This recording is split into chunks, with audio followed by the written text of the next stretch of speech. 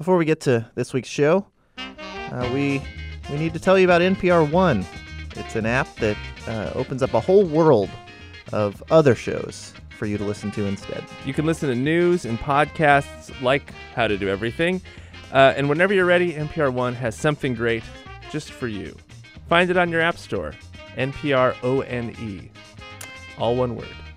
It's not NPR WON. NPR actually did not win. Came close. I mean, not really. Close enough. Hey, Adarayo, what can we help you with? So I've been obsessively watching Frasier the last few weeks. That's kind of what Netflix does to you. And I noticed that, they're always in Cafe Nervosa, but the people in the background, their mouths are moving, they seem to be having deep conversations, but you can't hear anybody talking usually, or you just hear kind of like background noise. So I was wondering, what do they talk about? Are they given scripts, or do they just kind of do a good job at ad-libbing? Yeah, this is, if I remember, this is this coffee house where a lot of the show takes place. And there's always kind of bustle in the background. Right. And people sometimes look at them, or they're just talking and, just animatedly speaking. I want to get to your specific question, but I also want to ask, why did you choose Frasier? So I'm also a student at Georgetown. Okay. And I've been studying for midterm, so Frasier just kind of acted as my escape. I can't follow my regular shows because then that requires the brain work of following the scripts and all that. So Frasier, I already know, and it's an awesome show. I love the show. My friends make fun of me because of it, but I love it. How far along are you in the series? Okay, so I'm kind of ashamed to admit this. I finished the series last night. All 11 seasons. Wow. Yeah. Goodness. I wonder, as you chose Frasier sort of as an escape during a stressful time, I wonder if any of Dr. Crane's advice in his therapy sessions helped you deal with any of your stress. Oh, God. Wait, are you a psychology student? No. What are you studying? International HR management. Okay. Yeah. Do you find any of the lessons from Frasier apply to that? I found a lot of HR issues. Really? In the show. So a lot of things that I wouldn't apply in my field. Like what?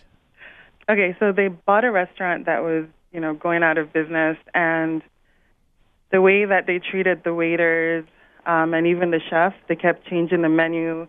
One person would come in and say, "Oh, make this," and then the next one come in and say, "Oh, make this instead." So not planning ahead. Yeah.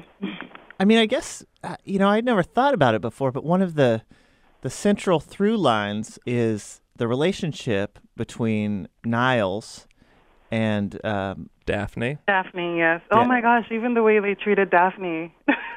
Yeah, I mean, that should have been a professional relationship. Definitely. She was supposed to be the physical therapist, and then she kind of became the maid. Yeah. And, anybody could be standing next to the doorbell, but Daphne always had to answer the door no matter where she was. She was always cooking for them, and just, they weren't treating her well. That's an HR violation. Adarayo, is this something you could write a thesis on, you think? Oh, my gosh. I think I could. I could write my capstone on this. I would love to read that. HR violations in Frasier. Well, I want to say that I'm going to look at Frasier and possibly all television very differently through the lens of human resources from now on. Yes, you should. And we're very excited to answer your question, so we're going to go try and do that. I look forward to hearing it. Thank you, guys. Okay, we have somebody here who can help you with this very specific question. First of all, can you introduce yourself for us? Sure. My name is Jesse Heyman. I am known as the world's greatest extra.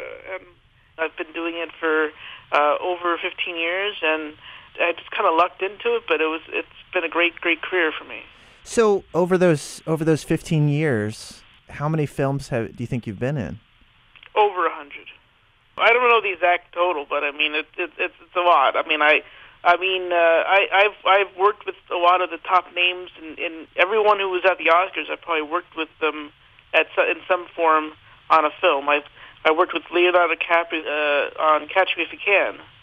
Steven Spielberg was directing that, so that was a dream come true for me. I always wanted to work with Steven Spielberg on something, and within a year and a half of starting as extra work, I was working with Steven Spielberg, Tom Hanks, and Leonardo DiCaprio in one setting. So is there one particular role, Jesse, that you kind of think of as maybe your biggest? I worked on Old School with Will Ferrell and Vince Vaughn and Luke Wilson and these great comedy people for 6 weeks as one of the pledges, and I'm actually credited in the movie. I did such a good job. And then I worked for 5 seasons on the show Chuck as the named character Fernando, but I only spoke in the final episode. I was non-speaking and playing as a featured extra. There was a lot of featured bits for me, and that the best you can hope for as an extra is be featured in something, is where people will notice you. I love when the credits roll. I love seeing the names of the characters that they will assign to people who are kind of in the background. Can you list off a few of the names of the characters you've played? Sure, I've been Geek number 1, Geek number 2, a guy showing his belly, Piggly Wiggly Shopper. I was a lucky party goer. So Jesse, because you're becoming recognizable as an extra, is that ever a liability? Do directors ever worry that you'll be too distracting, that people will focus on you because they recognize you? It does cause there to be a little less work, but I'm taking advantage of that because I'm not just doing extra work anymore. I'm also doing speaking roles, and every time I have a day off, I have opportunity to maybe have an audition and then go expand my career. What a funny thing that you have a job where you can be so good at your job that it hurts your ability to do your job. Well, it just hurts my abilities as an extra, but it helps my abilities to gain more roles. I mean, I want to eventually go to one of these award shows and actually be there for a reason besides just being an extra or something. I want to be but a lot of people have been telling me that if they I actually had a friend the other day say, you know that thing they do on the Oscars, the in memoriam. Like, I have a feeling like after you die, you'll be like the first extra to actually be on there. That's a nice thing to say, but it's a little, grim to think about that. But hopefully, I'll get a little more recognition before that.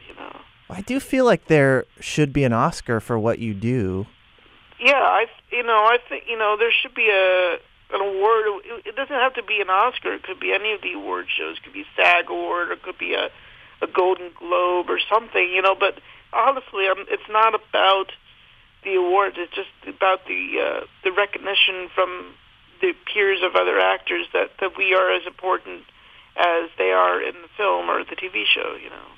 Do you do you want to make an Oscar speech right now? We'll even bring in some orchestra and play you off if you want. Well, thank you for this award. I want to thank my agents and all the companies that have hired me over the years, and of course my mom, my dad, for all their support. They always supported me. They always said, just keep going, keep your head above the clouds, or on your shoulders, and just keep going. I did it.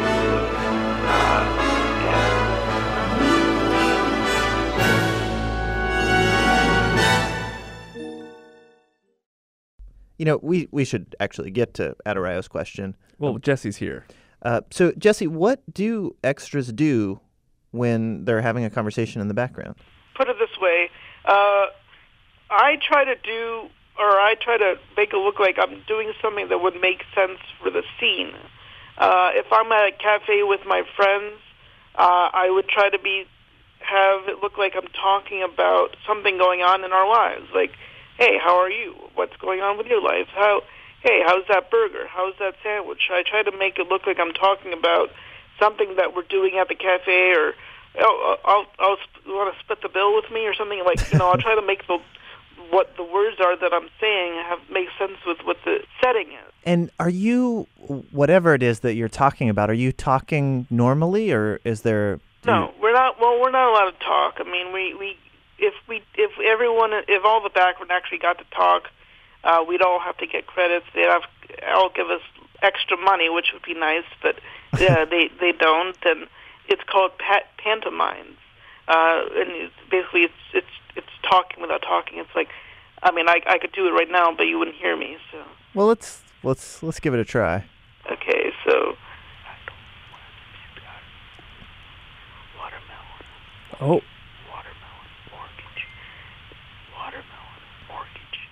Now, apparently, I was mouthing the words watermelon and mortgage. Now, apparently, if they've taught us that if you mouth the words watermelon and mortgage in scenes, it supposedly makes it look like you're talking about anything. That's amazing. Any tone and any seriousness or any comedy, you could say, just mouth the words watermelon, mortgage, and it just sounds like, looks like you're talking about something serious or something funny. That's fantastic. Yeah. And how perfect if you're ever in a scene where you're at a picnic, say, with a real estate broker. Exactly. Perfect.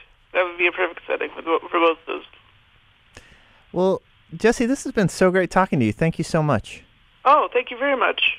You know, I think there's more we can do for Adarayo and her question. Do you want me to answer that right now? On the line with us now is Peri Gilpin. She starred as Roz Doyle on the TV show Frasier. And we should say that the one thing about podcasts is there aren't extras in podcasts. There are no background characters, which is ultimately kind of a shame. So we've asked Jesse if he would hang around, and he is going to serve as an extra during this interview. All right, so Peri, you heard Adarayo's question. What do you have for her? There's a wide range of topics being discussed back there. Mainly how much everybody's getting paid for being there, acting like they're talking about something back there. No, really?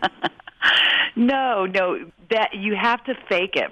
You know, it's wired for sound, so everyone has to mime. But it's probably, you know, if you look closely, it's usually the same, 15 to 20 people, and a lot of those people were stand-ins for the cast. So they were very much a part of the set, and they would be talking about anything from like what's for lunch to, I can't believe they made me wear this stupid coat, but I had to change out of my clothes because Kelsey was wearing the same color I am. Oh, wow. Wait, so those customers, what we would think of as viewers, just as random people, really episode to episode is probably the same 15 or so people. Yeah, and then there would be other, depending on the episode. Bill, can you pass me the watermelon? Or whatever. Yeah, so Jane and I are talking about getting a mortgage because we like the townhouse we looked at the other day. Yeah. They know what they're doing. Oh. That's the most important. Hey, watch out for the seeds. They know what they're doing. Is it? I mean, I imagine you're in character and you're focused, but is it at all surreal to be there doing your job in the foreground, and you're surrounded by a dozen people who are mouthing the words, who look like they're having conversations, but it's silent? Of course. I mean, it's as surreal as it can possibly be, but it's part of what you get used to. Yeah. And my nightmare was always dancing because if you have to dance, a lot of times you have to dance to no music in the background, so you have to fake Really? dancing. Yes. And I always thought, I'm so glad I don't have to do that, and then of course I did it in a movie once with Ray Liotta, and we had to dance all night long at a wedding with no music, and there's just nothing more embarrassing. How do you get on the same beat? You just try. You just have to. You just have to figure out how to do it. I don't know. I mean, you just have to get past being mortified and just make it work. There's no one calling out like 1, 2, 3, 1. There's none of that? No, because they can't make any noise. Peri, can we ask you another question? This also comes from Adarayo. Sure. Okay, so Adarayo is studying international HR management, right? Human resources. That's right. So she's studying human resources, and throughout the 11 seasons of Frasier, she noticed some HR violations. Oh, really? Apparently, there was an episode where Niles and Frasier bought a restaurant. I don't know if you remember this. There was also the way they treated Daphne, I guess. They hired her as a physical therapist, but treated her like a maid. Well, the restaurant episode, which is a classic, yes, they violated every possible law of just humanity at that restaurant. So, but then the thing about Daphne is funny because we talked about that all the time too, and Jane joked about it a lot, and so did the writers. That she was supposed to be this physical therapist who sort of also did some light housekeeping. And all right, let's work on this line. Yeah. Hand me the wrench. Okay. We've got the oil change, all right, and we've got the tires. Great. Sometimes she'd have to come in like from another room to get the door. So it did become kind of a, but she complained about it as Daphne too. Yeah. Well, Perry, thank you so much for helping out Adarayo. Sure, you're welcome. Hey, we want to tell you about our sponsor this week. Casper.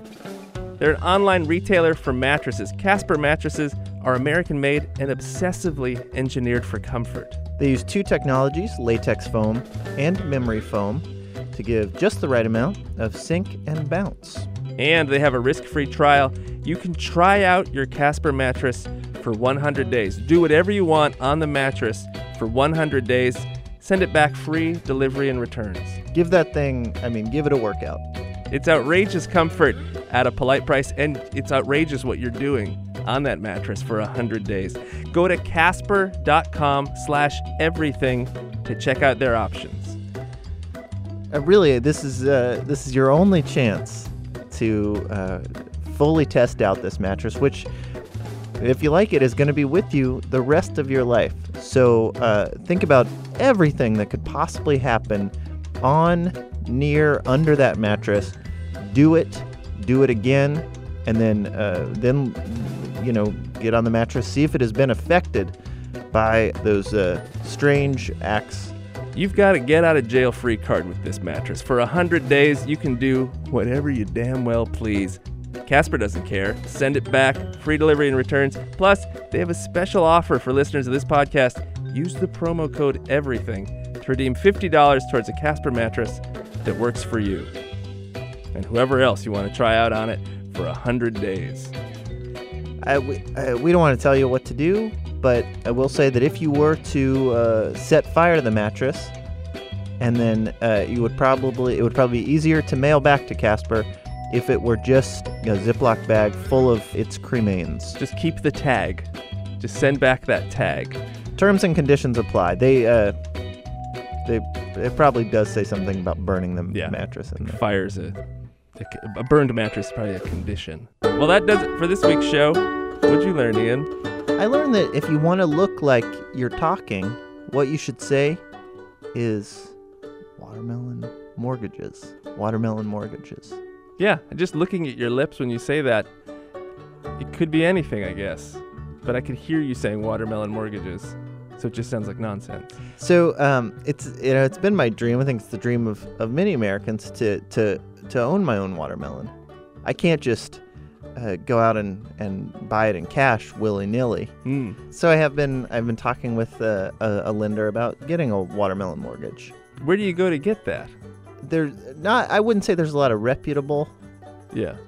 But for just 10% down, 20% if you don't want to pay watermelon insurance. Okay. Sure. But yeah, in just 30 years, which is roughly 29.9 years after I will finish eating the watermelon. Yeah. It'll be paid off. How much does the maybe personal, how much does it cost? It's $8. So with just $2 down, even less. What are your monthly payments then? With all the fees and everything? With the interest, it's about $850 a month. Do you have any points on that? Oh, yeah. The thing is, a lot of people during the subprime, they got under watermelon on their mortgages. And their watermelons are actually worth less than the value of the mortgage. That's funny. I remember because a lot of economic forecasts did say there was a watermelon bubble. How to Do Everything is produced by Nadia Wilson with technical direction from Lorna White. Our intern this week is Jonathan. Jonathan did great work monitoring all of our heart rhythms. I was actually pronounced dead during our conversation with Perry Gilpin. Yeah, that was tough. I wasn't sure whether or not we wanted to bring you back. Our artist in residence is Justin Whitty. You can get us your questions. Send them to us at howto@npr.org. Our website is howtodoeverything.org. I'm Ian. And I'm Mike. Thanks.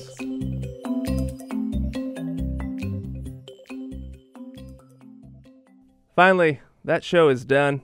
But we do have more shows to offer you. Not this show, but for example, check out the NPR Politics podcast. That's where NPR's political reporters talk to you like they talk to each other. Sam Sanders and Ari Shapiro talk to each other using only a series of clicks. And no actual words. Tamara Keith and Sue Davis speak only in metaphor. With weekly roundups, short takes on news, and an accounting of everything that happened at Tanagra, you don't have to keep up with politics to know what's happening this election year. Sanders, his arms open. When the walls fell. Listen and subscribe to the NPR Politics Podcast on the NPR One app and at npr.org/podcasts. They want us to spell out O-R-G. O-N-O-R-G. Yeah. I feel like we're all past that, right? I don't actually think that's appropriate.